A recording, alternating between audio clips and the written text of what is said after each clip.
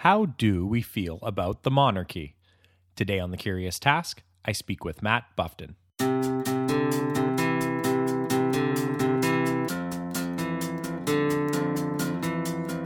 Welcome to The Curious Task from the Institute for Liberal Studies, where we explore economics, politics, philosophy, and other ideas from a classical liberal perspective. I'm Alex Aragona, your host, and today I'm speaking with Matt Bufton. Matt co-founded the Institute for Liberal Studies in 2006 and has been serving as the executive director since 2010. After graduating from the University of Windsor's Odette School of Business, he worked in marketing and project management in the insurance and software industries before returning to school to study political science at the University of Windsor and public policy at the University of Michigan.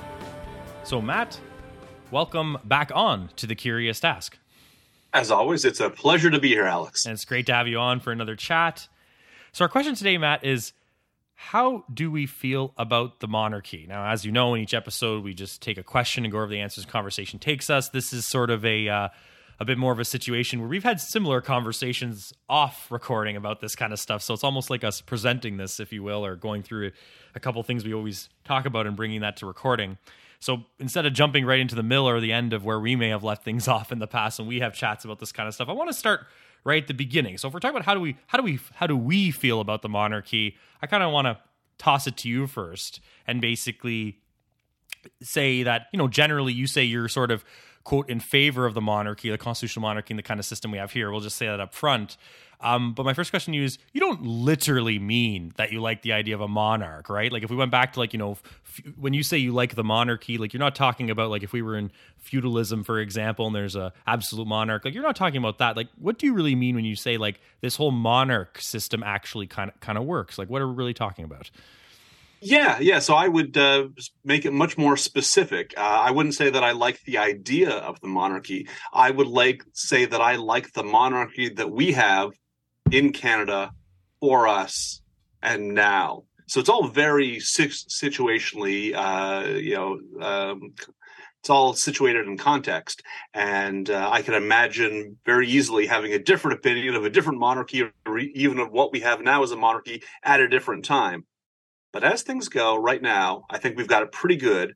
And the big thing is I think we should be very, very reluctant to change what we've got because we got a pretty good thing going. Yeah, and so let's get into the why you feel that a little bit more. And I think to do that, we should probably talk about the how exactly the Canadian monarchy, if you will, or some people, and we'll get to this, even says the Canadian quote unquote monarchy, if you will, works, because this is where the nuance is, especially for instance, our American friends or other friends around the world who might know, we have this silly king or queen that's the head of state, but beyond that, they might not really know exactly how, for instance, all this ties together, like what our system of government really looks like and what the heck it has to do with those folks over there in good old England. So why don't you just kind of take us through an overview of like how it actually works at a high level, and you can kind of, as you walk through that, sort of talk about what you favor about that and why you think it works. Yeah, sure. And I should probably preface this with saying, although I've lived my entire life, I guess, as a subject of the monarchy, I'm by no means an expert in it. So if you think I've gotten something wrong in my description, do let me know. But for anyone who's not familiar with how the monarchy sort of works in Canada, the monarch, I'm really tempted to say queen, because for my entire life and most of the life of my parents, we have had a queen, and now within the past couple months, we have a king. I find that a very strange concept that I'm probably never going to be entirely used to. But we have a monarch, now a king, who is our head of state, and largely in a figurehead sort of role. The monarch has responsibilities, they have some powers, but in terms of the day-to-day government, that is handled by our head of government, which is the prime minister. He has a cabinet, or she has a cabinet, and is, in some ways selected by the House of Commons, at least officially selected by the House of Commons, although one could argue actually selected by voters, because when the voters vote for their MP, they know who the leader will be if the party that they are voting for wins. So we have this division of powers that I think is very useful and somewhat underrated. That the actual political duties are carried out by a prime minister, whereas many of the ceremonial duties, cutting ribbons, giving speeches, and things like that, are assigned to the monarch. And because our monarch lives on the other side of a large ocean, in practice, a lot of those are delegated to a person called the Governor General, who will attend openings of schools and bridges and give out awards to people who have written nice books and things like that. And I think this is a very useful kind of split in powers, and one that you don't have in countries that run on a system like, say, the United States, where the head of government and the head of state are embodied in the same person. And just to clarify that a little further to make sure we didn't miss a nuance there. Like, so the Governor General, especially for those who don't know, like, is someone who's a resident of Canada. They're technically the Queen or King's representative in Canada. And like, just for the sake of our conversation, without getting into too much constitutional logic, we could talk like a bit about it, for example, but without getting into all the nits and grits, like, for the sake of our conversation, like the way you kind of view it is that sort of actual political governing line goes through all the ranking of government about up to the Governor General, then kind of switches to symbolism when you have the Governor General and up from the Queen or King. Is that kind of a fair way that you look at it, at least? Yeah, I say so. And I mean, it may be worth pointing out the Governor General is technically appointed by the monarch. And in the early days of Canada, I think probably might have actually been selected by the monarch, but now is nominated by the prime minister and essentially chosen by the prime minister. And these tend not to be political figures. Some of them have been sort of retired politicians who managed to have a good reputation. But much more common would be a former broadcaster, university president. We tried a former astronaut a little while ago. That didn't work out that well. So maybe we should stay away from astronauts for a while. Yeah. Little spacey, maybe, those folks. Okay, that's the last terrible pun, but I knew Matt appreciates that kind of caliber of stupidity when it comes to puns. Always. But and I kind of want to. So now that was actually kind of a perfect segue actually into like how. Speaking of stupidity, some people actually think like, the Canadian monarchy or the monarchy that reigns over Canada, if you will, is kind of like, a little bit silly. And like, it is kind of, that's actually kind of just silly because, you started talking about like, the ceremonial aspect of it. But like, we also have a couple of other fun nuances I find it's worth mentioning too, that like, sort of for like, we know one, for example, is that in Canada, like technically if a bill is passed through Parliament, so on and so forth, we can get to that later. But, it is technically supposed to receive royal assent, right? Which is then the Governor General has to like, sign for it and so on and so forth. But like, again, without getting into like every little constitutional crisis or consideration conversation, in practice, I mean, if the Governor General isn't signing into law, I mean, I guess they could technically disagree with what the governing body does in Parliament and so on, but it's rare if at all practical for anything to actually be rejected by like the monarchistic authority at this time as well, right?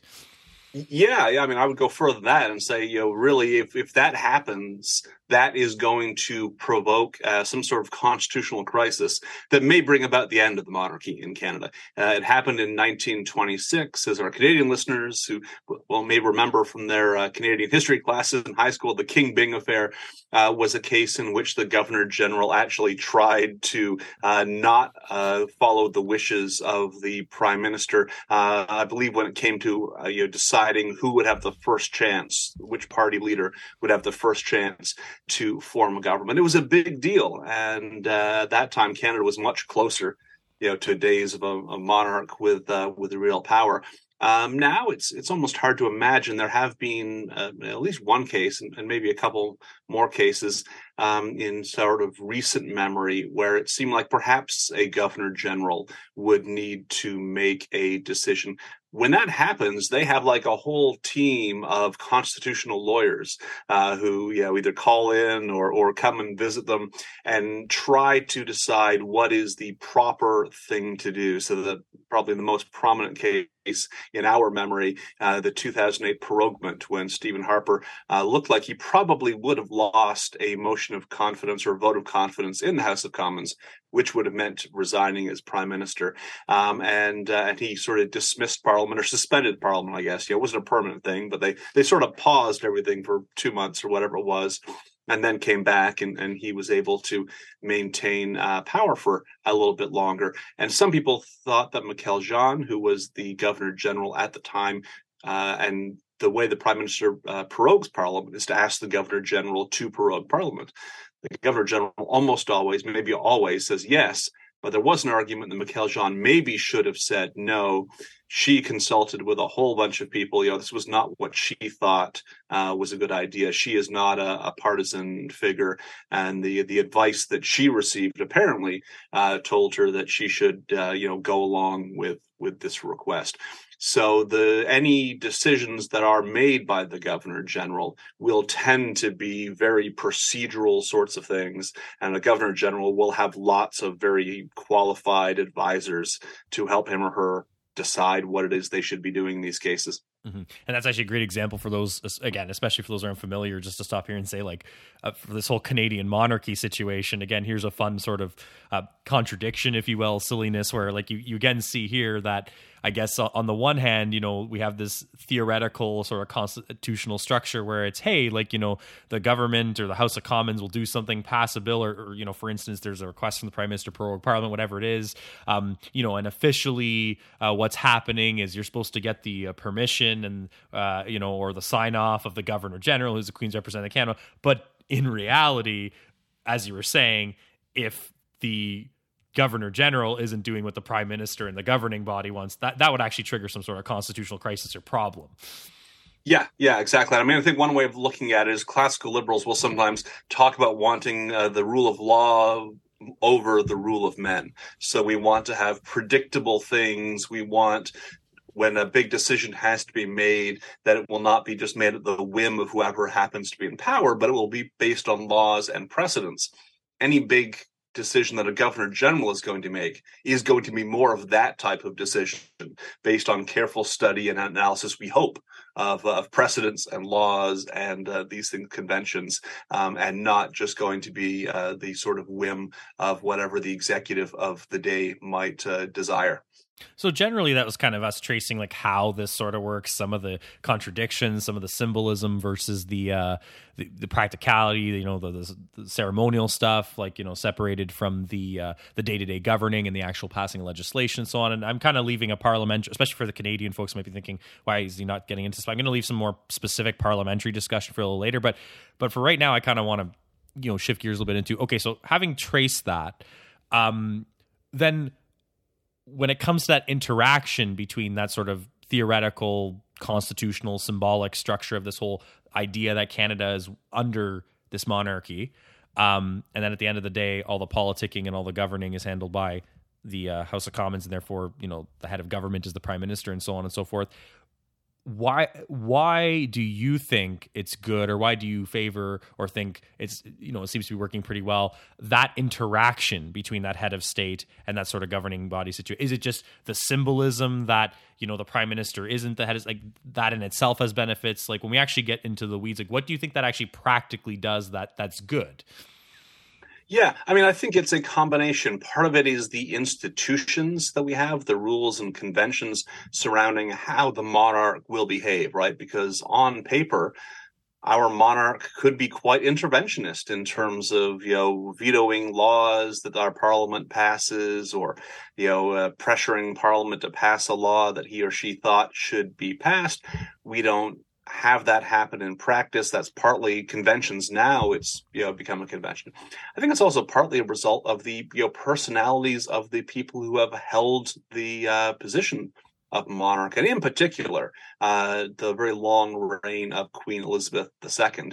I have to say, I think she did a very good job of being queen, which can be a difficult job. And this is part of the reason I couch my support for the monarchy as, particular to a time and place, because it's very easy for me to imagine that we might not get so lucky with future monarchs. And I think there are two sort of principal dangers. that could threaten what I consider the good deal we have with the monarchy in Canada. One is a string of monarchs who are too popular. Queen Elizabeth II was very popular. Fortunately, she had no designs on expanding her influence. But if we had someone with her level of, people felt this respect and affection for, and that person wanted to be more influential in day-to-day politics of the nation, then that could present a real problem. So we need someone who is, not trying to influence and meddle in politics. And we want someone who's not going to be pressured to, because we also imagine someone who doesn't want to get involved, maybe, but the people think that person is so wonderful and so great that we need the benefit of his or her, magnificent leadership and really demand that they step up and take a more active role. Now, we don't want that.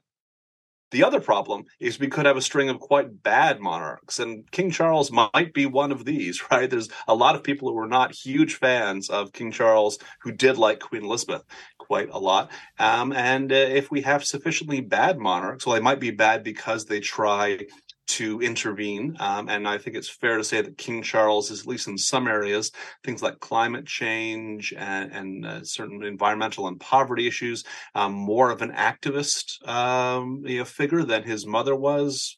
How that plays out, whether that continues while he is king, we will have to see.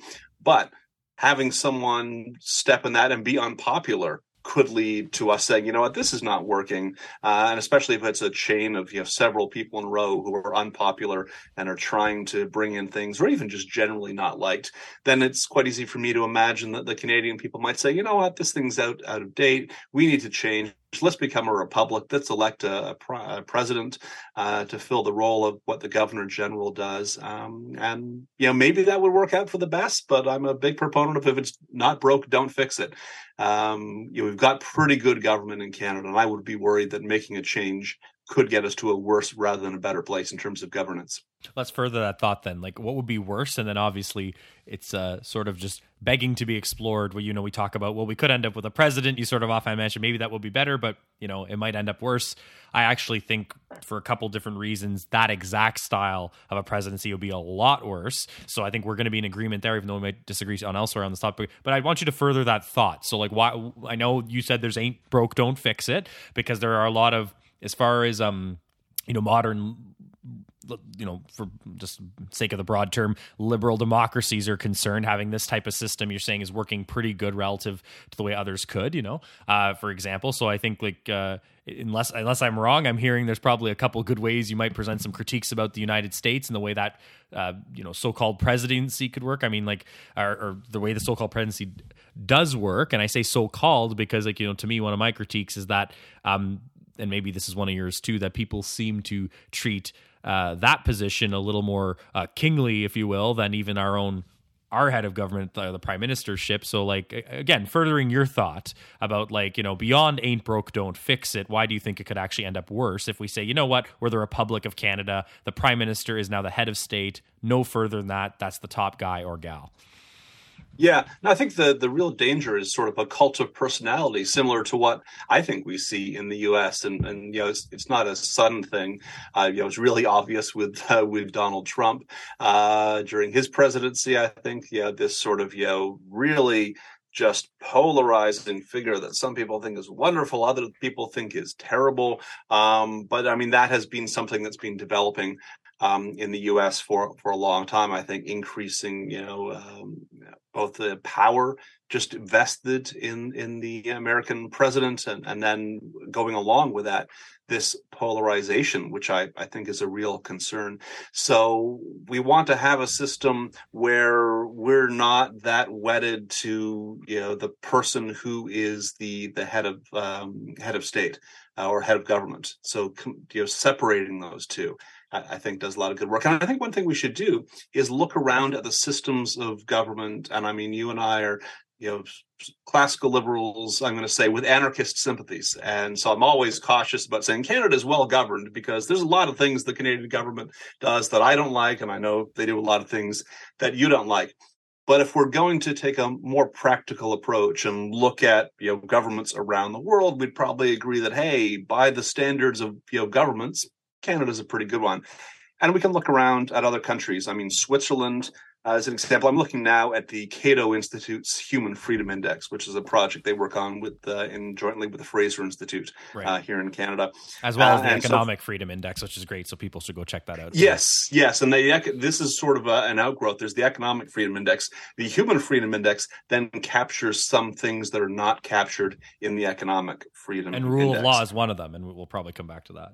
Yeah. So, the country that does the best on this index is Switzerland.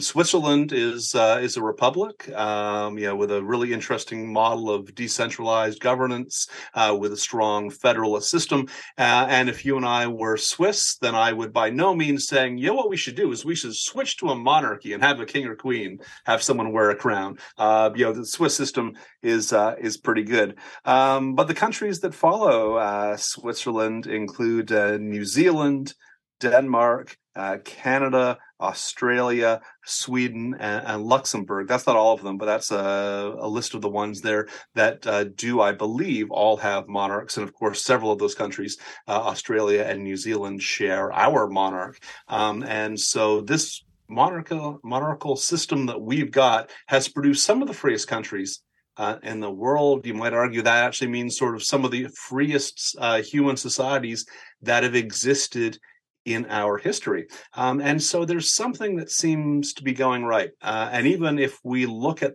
what's designed and maybe you looked at it on paper, if we were founding a country and you said, what we've got to do is we've got to get a family. Yeah, they might not even be from here, right? Because the British royal family is actually like a German family. And all the royal families of Europe are sort of intermarried and often, to some degree, foreigners in the country that they rule over. I would say seems like a really weird system, and I don't think we should do that.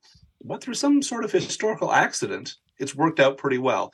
And if we look at what's happened in terms of presidential countries, republics, which is going to be, most of the countries founded in the 20th century. I don't have stats on that, but I feel comfortable saying a lot of, countries that, put together their constitutional structures in the 20th century went with a Republican model. I don't think the results are as good as what we have in terms of a constitutional monarchy. And actually, I was going to ask another question, but we're about that time to take a break. So we're going to do that right now. Everyone, you're listening to Curious Task. I'm speaking with Matt Bufton today.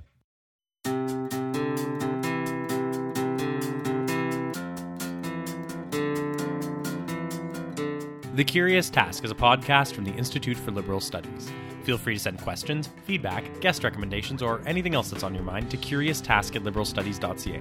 As always, a huge thanks to our supporters on Patreon, including Yakov Mikhailovich, Scott Scheel, and Ben Hobbs. Remember to like us on Facebook, follow us on Twitter @The Curious Task, rate us on Apple Podcasts or wherever else you're listening to The Curious Task, and check out the Institute for Liberal Studies. Welcome back, everyone. You're listening to Curious Task. I'm speaking with Matt Bufton today. So, Matt, I thought the first half was great. We explored a lot, traced sort of how that, monarchy that Canada exists within and that whole system works. And we talked about some of the benefits, and we were just on that train of thought. You were sort of ending off as you were saying that if someone theoretically said, hey, let's start a country, having, like you said, a family of people, be effectively the leaders of the country, or the big cheese is the end of the line where the buck stops kind of thing, either symbolically or real, would probably not be the way it would be drawn out. But you said that's kind of what we have. And, in the Human Freedom Index, if people do put worth and value onto that kind of thing, it seems that those countries are measuring quite high. I noticed you didn't get to naming the United States yet as we were going down the list. If you would kindly tell us where they're actually ranking, because we often hear that is the number one place for economic and human freedom, but not according to these folks at the Cato Institute and the other folks that work on this study. So why don't we fill in that gap as well, because I know we have a lot of American listeners. Yeah. The U.S. is tied with Germany and Japan at number 15 on this index. And I should perhaps just mention, because I realize now I named Ireland in there, and I realize Ireland does not currently have a monarchy. But of course, I threw Ireland in with those other countries because for a portion of their history, it was a colonial government. So it wasn't exactly a government that they chose, but it's part of their history, part of the institutions that they have. And according to our friends at the Cato Institute, Ireland is quite a free place. I've never been there, but I've heard good things. Yeah, some food for thought there for sure. So yeah, and one thing I want to kind of wanted to pivot into is that again, and we're always speaking on like a relative scale here. I mean, we can do like sort of an idealistic episode about the way me and Matt might want to say, hey, wouldn't this order of things be good, and not as far, and certainly wouldn't be people being in charge of things probably, but at the end of the day, I mean, like, we're talking in that practical relative to other countries and what we're dealing with. We have a world full of governments, what's better and what's not, so we're kind of in that train of thought there. So within that kind of context relatively as well, I want to get a little further into sort of our parliamentary system a little bit, and I'll throw a couple things out there that I think is good, relatively speaking, about the Canadian parliamentary system, especially when it comes to Prime Minister, and maybe you could riff off that or tell me if you agree or disagree, and I'm sure there's other points that you think are connected to this. Like, so one thing to me, and I've received pushback on this from some other folks that say, well, you know, oftentimes, for example, question period or the way debate's structured in Parliament anyway is largely symbolic and doesn't really matter, so they think the point I'm about to say is not very relevant, but I actually think it's something key, which is that at the end of the day, unlike an American president who lives in like a very, very famous house and gets to go address the legislative branch and things like that, and be treated the way we all see that person being treated, we have a prime minister who is a head of government, and after, if their party wins enough seats and they're the leader of that party, they become that prime minister. I've always thought it's a very good thing. There's actually some practical effects too, but even just symbolically, that person at the end of the day, even though they get a nice chair at the front, in the front row, they still have to sit in the legislative branch with a bunch of people, answer questions, be heckled, stand up, I should say, sit down. When the Speaker of the House, who's basically the moderator of the House, for those who might not know, stands up, they're actually in charge of the procedure of the House, so then the Prime Minister has to sit down and shut up if the Speaker of the House stands up. I think that's all, relatively speaking, quite a healthy thing for the sort of psychology of that position when people actually look at it and how things work. Not sure if you agree, disagree, want to add, subtract, but I think when it comes to literally how the Parliament works itself, this to me is actually one of the key things about the symbolism of the way. I'm not even talking about how it interacts with the monarchy right now. I'm talking about the fact that this sort of ranking of the governing body sits sort of at this level underneath within a process, rather than feeling like we have the prime minister's a king sitting above it when he or she's one of the people actually participating in the legislative process. Yeah. No, I mean, I think by and large, I agree with everything you said there. I think the American example is interesting because sort of, they're in some ways a country founded on the idea of not having a king. And yet, if you look at the power and all of the trappings and the show and the pomp and circumstance that goes into the American presidency, it is arguably more king-like than any actual king or queen or any other system in the world. And I think that there's value in the fact, our prime minister can be removed by their caucus, not as directly as in other countries like the UK or Australia, but a prime minister does have to keep their caucus happy to a certain extent. Otherwise, they'll feel pressure. I think probably Jean Chrétien was the last sort of Canadian prime minister who was sort of pushed aside, but as a result of his caucus sort of moving to decide that it was Paul Martin's turn to take over. And we just have, I think a much more, relaxed and I guess healthy, I would say, relationship with our head of government. I live in Ottawa. I work downtown, and I'm not far from the Prime Minister's residence or the Prime Minister's office. And yet, I don't think I've ever been inconvenienced by having his movements, between those two places or around the city. Barack Obama came here in 2016. I don't know if you had a problem with this, but to me, like, the city was shut down for like a week. Yeah. The man had to go get a cookie downtown, and we had to shut down the whole place. Exactly, right? And I mean, I've spoken to friends in DC who they say, they're going out for dinner. They want to go to somewhere, and like the vice president has decided they want to have dinner at that place.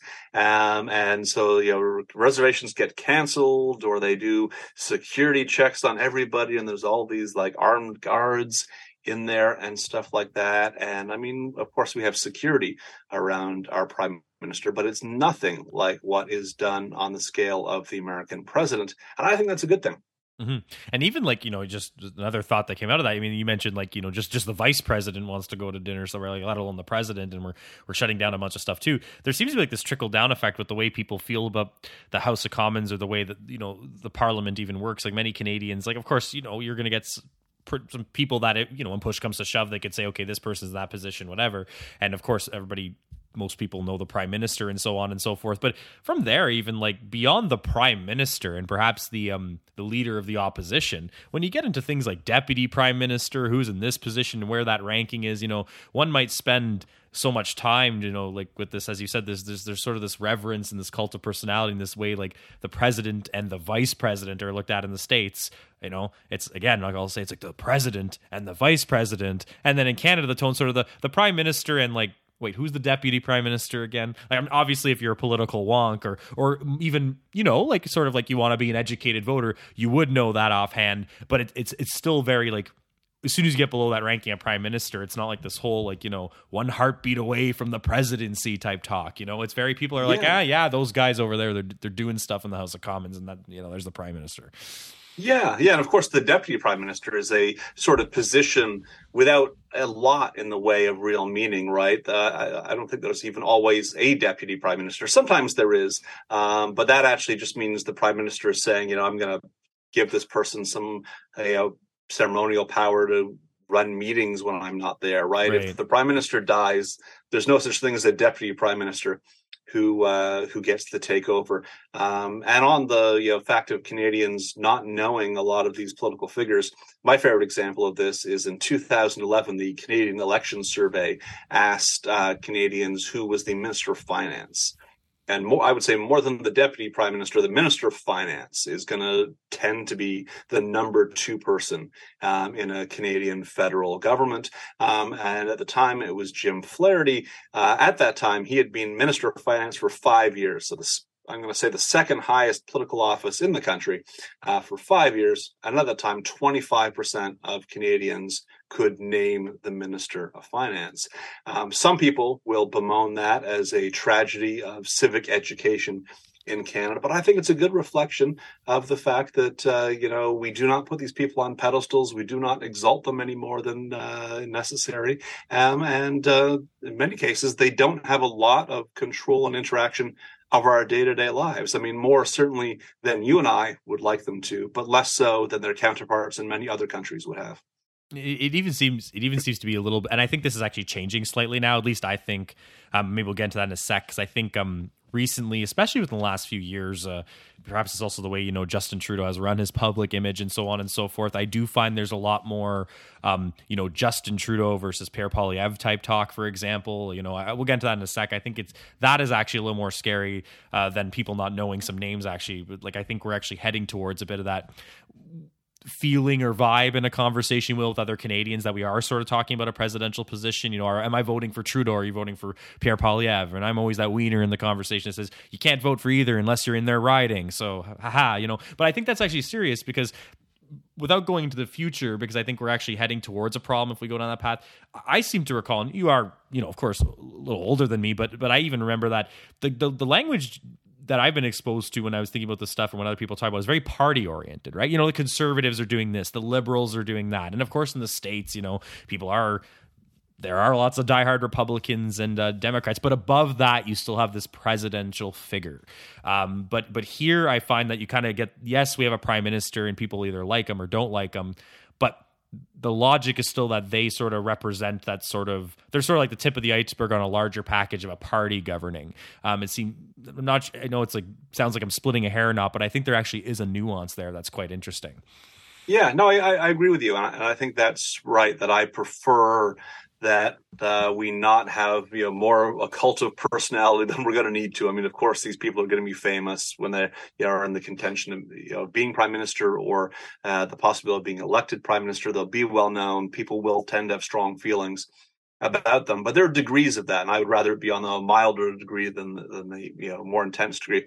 I will say I think these things are to some degree cyclical. You might be a little too young to really remember this, but when Paul Martin, who I mentioned earlier, took over as the Liberal Prime Minister in, I think it was 2004, it was about that time, he was personally quite popular.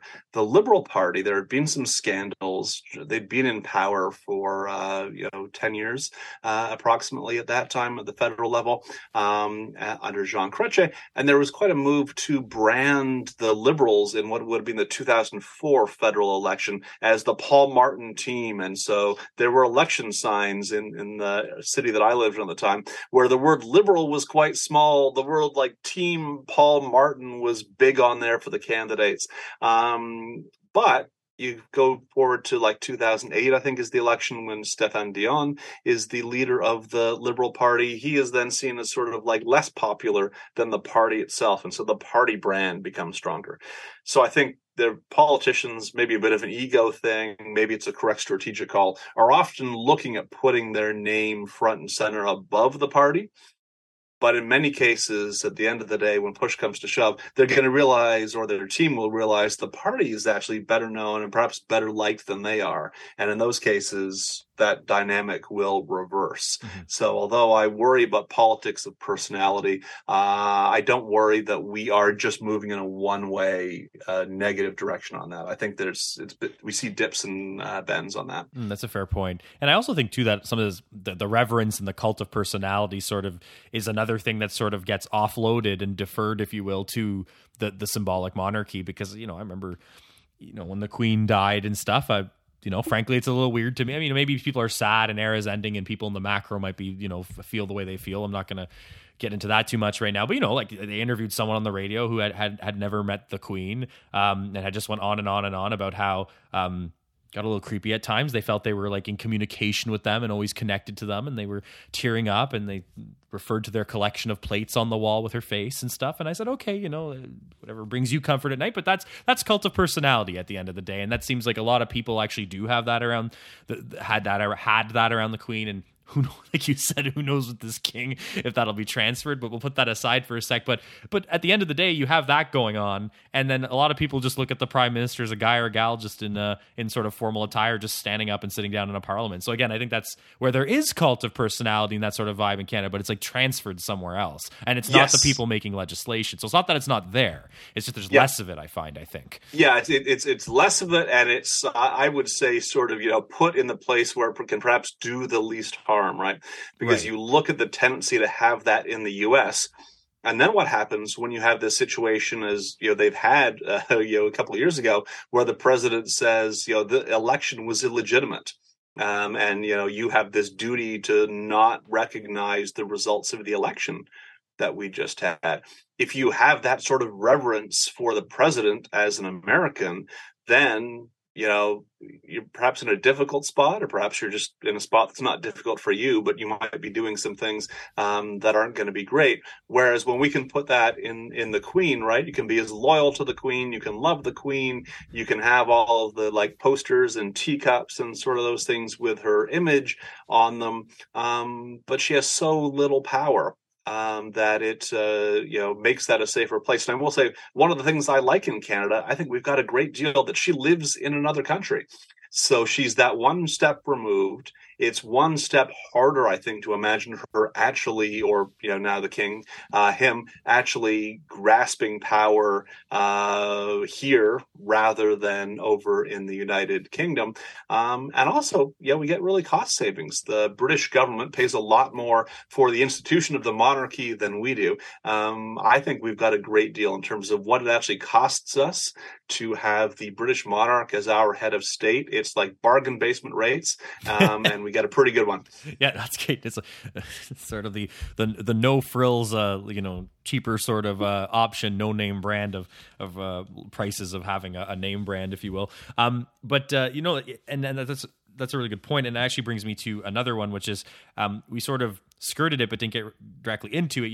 If we do have people with this sort of cult of personality, reverence, teacups with faces on it, t-shirting, in Canada too, it's like, again, we have the head of government is one thing, but really that's just a person that kind of works effectively like another type of bureaucrat is like most people think of our head of government. And then there's all this reverence in the Queen's face all over the place too. It seems to me that one kind of thing that has an effect on as well is that people don't think of the prime minister as somebody so far above, for instance, a lot of like the institutions, like Elections Canada, for instance. Like I can't even recall a time, you talked about the legitimacy of elections, for instance, where it might have even got close to a point where if just the prime minister, who has one of many chairs in Parliament, got up and started talking about, the legitimacy of Elections Canada, like if that, that would be such a faux pas across all party lines that just this dude over here is talking about these guys over here that are supposed to be doing their jobs. Like that would set off its own kind of political like waves. Not because it wouldn't be politically feasible for someone to maybe have that kind of talking point. It just seems like it's something that's just not done under this arrangement. Like you don't go after Elections Canada. You're the prime minister. You stand up and sit down, do your thing. We're the bureaucrats over here. It doesn't feel as sort of tied in sort of like a pyramid of a command structures you have under the presidency, where you got the president here, the FBI over here, and so on and so forth. If you kind of see what I'm saying. Yeah, exactly. And I mean, I think one way that we see this reflected is in the titles that we use to refer to these people. So in the U.S., when you are the president, you are continued to be referred to as Mr. President after you were no longer the president. And, when and if they have a female president, I guess Madame President.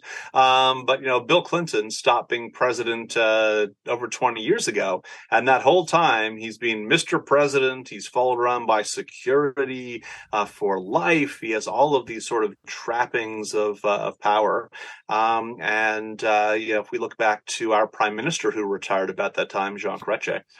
My understanding is Jean Chrétien has an office at a law firm in Montreal. He's getting quite old now, but and he would have an apartment or a house, and he would walk from his house to his law firm every day. And he is no longer, we don't so much use the term Mr. Prime Minister. We use it more than I think we should. Yeah. But to the degree that it's used, it is not used and should not be used on people who no longer hold that office. And I think that's a healthy thing. Yeah. I have a fun memory. I was with my aunt at the Rideau Center downtown. And for those of you who don't know, it's basically think of it as like a shopping center downtown, effectively. Like there's offices and stuff in there. But anyway, basically like I was just getting like a bagel. And like it just kind of similar story. People just walking around. My aunt's like, "Hey, look, it's Joe Clark, who's like a former prime minister." And the guy's just literally walking out the door with a copy of the Globe and Mail, like nobody, like just looking like a dude probably heading to whatever office he was doing on his lunch break. It's just some dude, like Yep. like yeah, no big train. However, speaking of trains and people following him, when the Queen or King does come to town, that's a whole different situation, isn't it? It is, although I'm trying to think if I've been in Ottawa while that has happened. I mean, part of my sort of argument that it's quite cheap for us, like they don't come that often, right? So I'm not sure exactly how often we get a royal visit, but it seems like it's every 3 to 5 years or something like that. I mean, certainly that's gonna cost us money and be a bit of a production. But I would rather, in terms of the inconvenience to my life, I think I'd say I would rather have a royal visit to come to Ottawa rather than having the U.S. president come to Ottawa in terms of what it's going to do to daily life in the city. Mm-hmm. Do you think it's a good thing symbolically when like something silly happens, like a member of the royal family, like the Queen or King, for example, is pulled up in front of wherever with a wagon, and then they get out, and then the prime minister has to like defer themselves and sort of show symbolically, "Oh, hello, your Majesty." Like, do you think that that's kind of like a continuing part of the idea, like, hey, that's a regular dude, and then there's all that you can defer all your symbolism and your sort of cult of personality elsewhere? I mean, that may be part of it. It's one of these things where, like, it's a complicated thing. And if you wrote down the plan on paper to run this constitutional monarchy, I'm not sure that it would sound like a great idea, right, if we didn't have examples of this. So why exactly does it work? I'm not confident that I know the precise mechanisms that make it work, but I'm confident that it does seem to work pretty well. And that lack of understanding, it's not just me. I don't think anyone understands precisely why it is that our prime ministers are glorified far less than presidents in other countries. And since we don't fully understand it, that's one of those reasons that I would like to keep our hands off it and just maintain what we've got. And it's also another thing too and I think this is actually happening again. things are changed. I think it's at this point in time in the United States, it seems to be a little bit more fair game and people care about a little less for a variety of polarization reasons. But you never hear, for instance, if someone were to critique the prime minister, somebody like say something like, well, you have to respect the office at least. I've never, ever ever heard that in my life as a kid. I've heard similar things. Like I've heard people generally talk, about like, well, you have to be, if the person is in such and such position, you have to talk respectful. But again, that sort of reverence idea. Whereas I do have a lot of like memories of, debate on TV or whatever else, that this was like sort of like, no, you got to respect their head of state. That's the president in the United States. You have to respect the it's not even them. Respect the office, respect them. There seems to be some sort of thing that after you run a very hyper partisan feeling type election and all of a sudden someone's supposed to at least respect the office and always now the election's over, now we all have to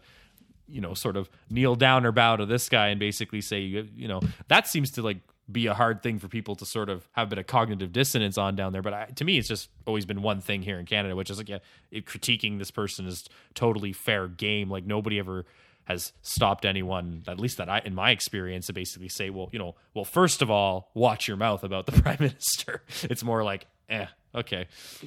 Yeah. Well, I think you get those things of the idea that the president is everybody's president, and then some people saying, not my president, sort of that sort of conversation doesn't tend to happen. I agree with you regarding our prime ministers, and I think this is all sort of this relatively healthy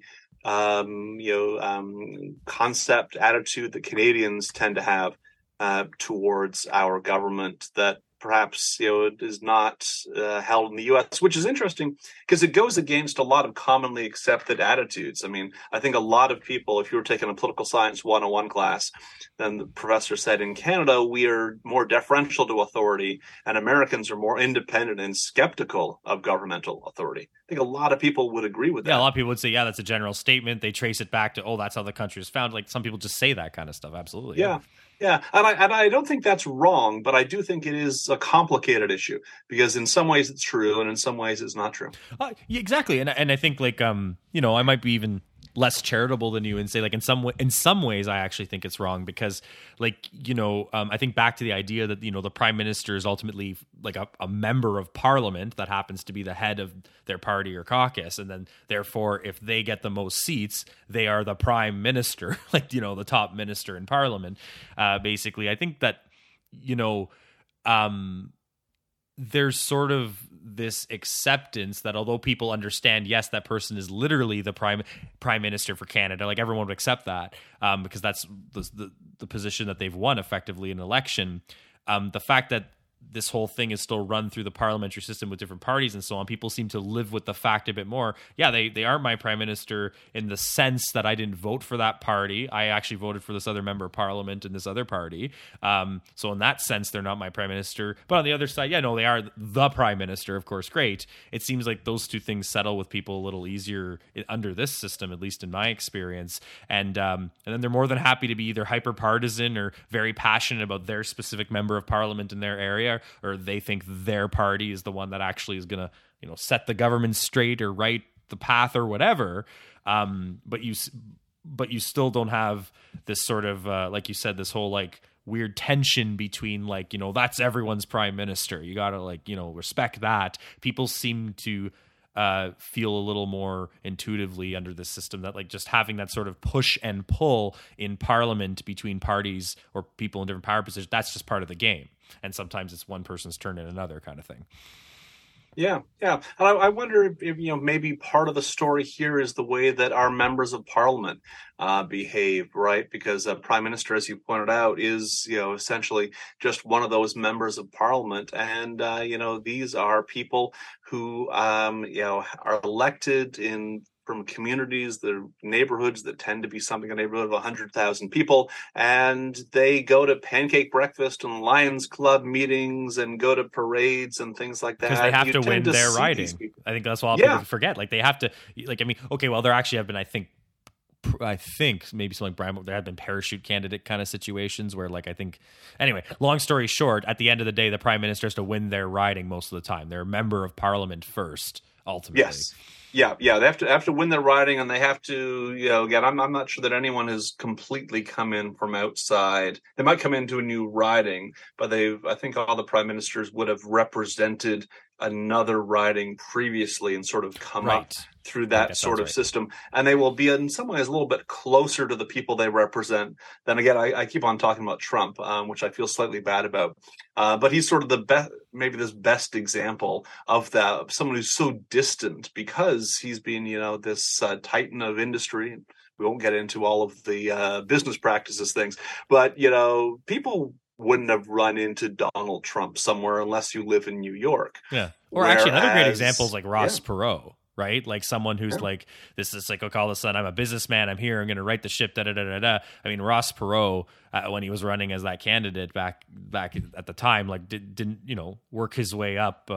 Okay, I got to go win this local election so I can sit in the Congress and then maybe have a shot at becoming president. As he said, that's yeah. a very subtle thing that I think does make a difference as far as, like you said, this guy's got to. Some of these folks, they got to win their. They got to win their voters over. They got to go to the pancake breakfast in the Lions Club in their rural area or whatever it is, right? Yeah, yeah. Well, our prime minister, currently Justin Trudeau, was a substitute teacher for several years. Now he was also the son of a former prime minister, but he spent time, going in when Mr. Jones was sick or whatever. And it seems there must be hundreds and maybe thousands of people in this country who recall a time when their class was taught by the person who is now a prime minister of the country. And I don't know this for sure, but maybe that gives us a little bit of a grounding, a little bit of a down to earthism that combats some of that cult of personality we see south of the border. Yeah, I mean, like when we talk about the House of Commons, symbolically, even detached the fact it's under the monarchy and part of this web and the system we're talking about. I mean, that's what's supposed to be, right? The people in at least today, everybody is supposed to be able to participate in that commons process, right? We're supposed to be the commoners that governing the land. So it's kind of like seems to be part of that little, that little part of that DNA. Even we talked about the founding of the United States, and the idea was like that's supposed to be the idea that there is no king. A lot of people say it, but there also were people at the time where there was tensions between other factions thought, well, no, George Washington would make a fine king if we could start out with that. So even that was still there a little bit, and he was very revered as well. So of course they did end up settling on the title of president, but I mean, even there's still that strands of this person deserves this high level of reverence, therefore they're deserving of the presidency. There's still that there. Yeah. Yeah, and there's actually this interesting story about the title of the office of president, because now it's everywhere. But at the time of the American founding, it was not. It was a term that was either seldom used or maybe not really used at all. And they were trying to figure out what to call the head of the new country they were forming, and king was a popular option, but there was also pushback against having king, and so we call it president.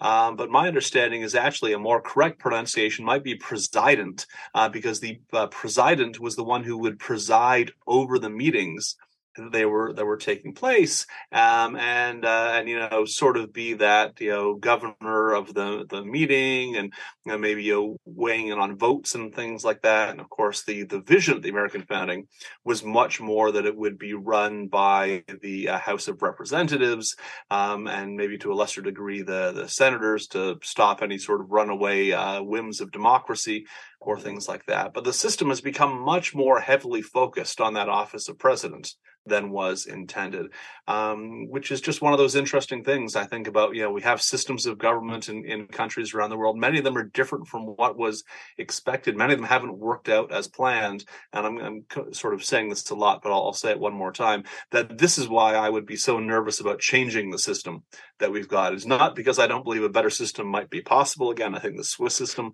looks really great from what I understand of it. But do we think that we could design a system that would get rid of some of the silliness, some of the aspects of monarchy that we don't like, that I know tend to sort of, grind your gears in terms of the idea that someone is just born and they get to wear a metal hat, and that somehow entitles them to all of these titles and respect and lands and wealth and things like that. But if we've got to replace it, we've got to replace it with something. And I have so little faith that we would come up with a better system than what we've got.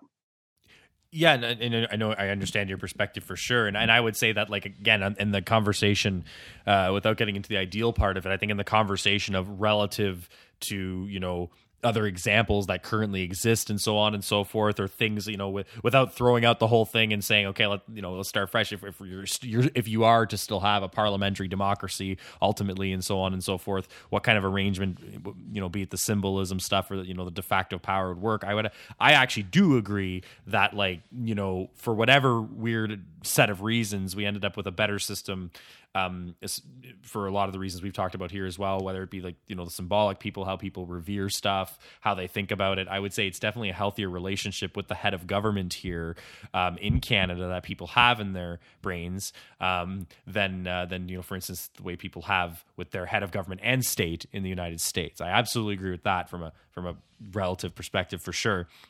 I think there's some trends that I think are a little worrying, especially with the Justin Trudeau Pierre Poilievre thing right now, both in how their quote unquote fans, if you will talk about them, and how on the opposite side their opponents will talk about them. I think it's actually not good fuel for even sort of opponents to sort of give that much reverence to Justin Trudeau, for example, and say Justin's up to this. It's like, no, like, we should probably not talk like that. But overall, I will agree with the point from a practical perspective. It's relatively speaking working out all right. And our time's winding down here, but we do have a bit more. I was going to throw sort of a bonus topic in, which is, like, not the exact same, but sort of related to. But, like, you know, for instance, the Canadian Senate is one of those paper versus reality things, right? Like, on paper, is it a good idea? For those who don't know, we'll trace it real quick. For when there is a vacancy in the Senate, for the prime minister to be the one to appoint the senator and have that confirmed by the governor general, shouldn't we have the upper house of the land, the second chamber that ends up voting on and finally passing bills as an elected body? Like, you know, obviously, if you and I didn't understand how Canada actually worked and functioned, we would be like, well, yeah, of course. Like, what do you mean the prime minister gets to say, okay, you so-and-so? But turns out it ends up being this weird combination of factors where no one cares who the senators are. It's all largely sort of honorary positions about, you know, if Terry Fox was still alive today, for example, he might be a senator. You know, that's the kind of people that end up there. And because they don't have election pressure, you end up with actual sober second thoughts on legislation in many cases. Sometimes they just railroad things through and there's like, yeah, whatever. And they don't seem to do their job and spend too much money expensing things for cottages. But other than those sort of little mishaps, you again end up with this weird system. Like, nobody reveres a senator. I don't even think I can name a senator right now. You know, we're not talking about Mitch McConnell all the time up here, for example. It seems to be follow the same sort of logic. The Senate does, I mean, that the rest of this conversation has sort of followed. Wonky system. It's an appointed body. Who the hell wants that? But in reality, it seems to work out in many different ways. Yeah. I would say, I guess, I'm probably a little more skeptical about the Senate in that I wonder, are they effective in that, you know, house of sober second thought? First, they have to be sober. Well, yeah. But I think, you know, maybe we could, in theory, eliminate the Senate and not miss it very much. And, but that's, I mean, that's what the positive. Yeah. I don't mean like, yeah, they are definitely checking legislation, let's keep them. But I mean, that's kind of the funny thing too, is this supposedly consequential upper house is something we could literally just get rid of and save money.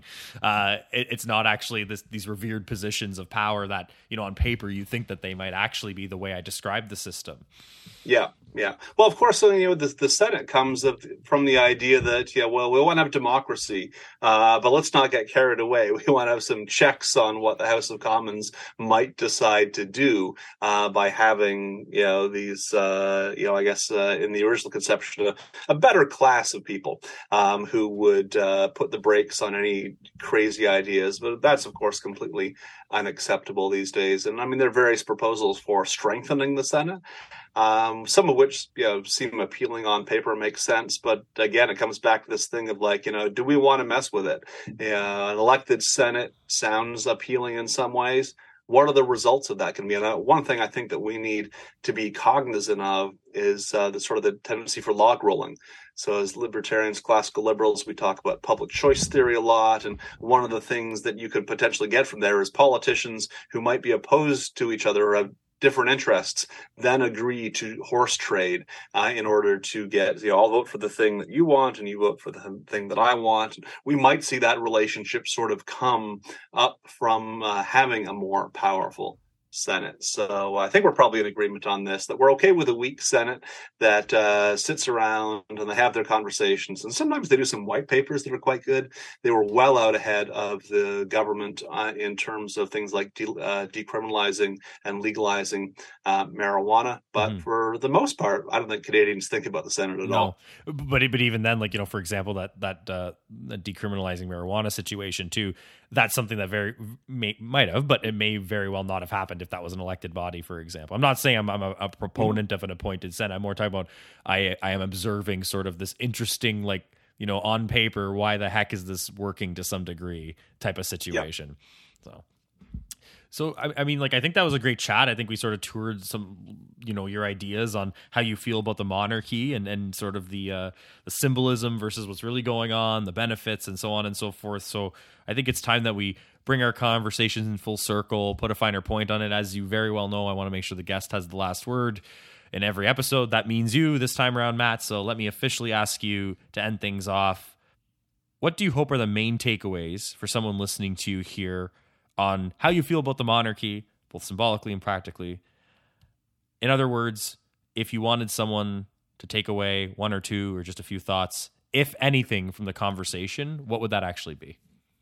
Yeah, I think that, sometimes institutions or complex institutions are often complex, hard to understand how they work, why they work, what it is that makes them successful, what it is that might make them failures. And I think the monarchy is a great example of that. There's a previous episode of this podcast with Victor Munez Fraticelli talking about the absurdity of the monarchy and how this is in the service of liberalism. I recommend people check that out for another great take on what the monarchy is. But before we close, I do want to ask, because our question here today is not just what do I think about the monarchy, what do we think about the monarchy? And in some way, this is a bit of a summation to conversations that we've had ongoing over the years. I know that you're maybe a little more skeptical of some aspects, and I think you've been very generous in agreeing with me in a lot of stuff. And I'm not sure if that's because you're being a polite host or because I've made such convincing arguments over the years. So before we close, I'd love to get your thoughts on the record of what you would say to the question, how do you feel about the monarchy? Yeah, I would say the best way to summarize it is I think I do truly think, and I'm not saying this for effect, I think symbolically it is absolutely disgusting. I think that it is not a good idea, symbolically, that we have this sort of thing. I think the whole thing is silly, not in like the cutesy sort of way that we would both also agree on a different level. I think that it's very odd. I find it personally very disturbing, that people were crying over this, and when the Queen died and stuff like that. I mean, I think when some people tie it to their own nostalgia, for example, as they remember her face when they got off a boat in the port of Halifax as an immigrant, like that, there might be some own sort of personal tie into that, and that makes sense that might be embedded in someone's experience, that sort of symbolism. But beyond that, the fact that people do feel tied to the monarchy in any way, the fact that there are people just being born and crowned, I do sometimes, without exaggeration, sort of liken it around to, like, imagine if we were in the Mississippi somewhere and we said, the slave owner doesn't actually hold slaves anymore. They don't actually really kind of own this property, but, for historical sake and some of the ceremony and ribbon cutting, they do live in a plantation, and some people, kind of role play around them and so on and so forth. I actually, sometimes think of, from a symbolic perspective, think of something interesting to think about, because monarchies have not been a good thing in reality many years ago. So symbolically, I think some more of that should be in people's consideration when they think of, what the heck that is. However, on the practical side, I actually almost agree entirely with everything you're saying in this conversation, because I think when people do take a nice hard look at the way the Canadian system functions, with how that symbolism interacts with the actual day-to-day governance and ultimately authority, whether I like it or not, over my life, there are positive effects. So I think from a practical perspective, I think there actually are benefits just to having this sort of political economy, if you will, of how this stuff interacts. So I've always been on board with that. I think I just take a harsher point of view on whether or not it's actually okay to have these kinds of symbols around. because I do ultimately think it's ridiculous that, like I just think it's funny in general, when I'm looking at these people, Buckingham Palace, people walking around, servants, people carrying things. I think the whole thing is just, but ultimately from a practical perspective, I think I've always been on the same page as you as far as some of the benefits there. I do not want, some people might think, for example, if you put this on a spectrum somewhere, that a republic with a president is a step. It's not necessarily an anarchist utopia, but it's a step down from monarchy, for instance, and we're heading the right direction.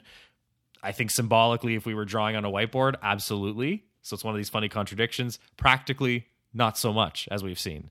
Because I think as you said, the relationship people have with the presidency and how that works in the United States is actually far worse than people have it with our prime minister or even the royal family as well. So it's very nuanced. It's very interesting. But from a practical perspective, I've always thought you made great points on that.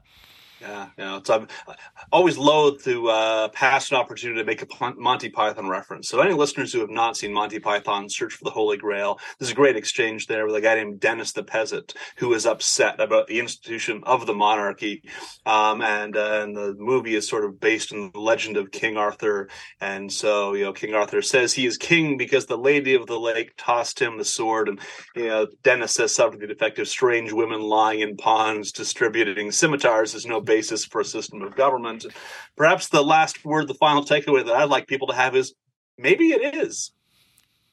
At least symbolically. At least symbolically. Yeah, in terms of how it takes away and has those practical effects, as I was saying. But nevertheless, I think I think that was a great chat, Matt. I hope you enjoyed it. I think it was great getting this conversation out there, and I did enjoy having it with you. So I'm not sure if you wanted to add anything else. We kind of changed the format a little bit, the episode, but I'm happy to leave it there if you feel like we kind of summed it up nicely. I'll just say always a pleasure. I enjoyed the conversation. Me as well.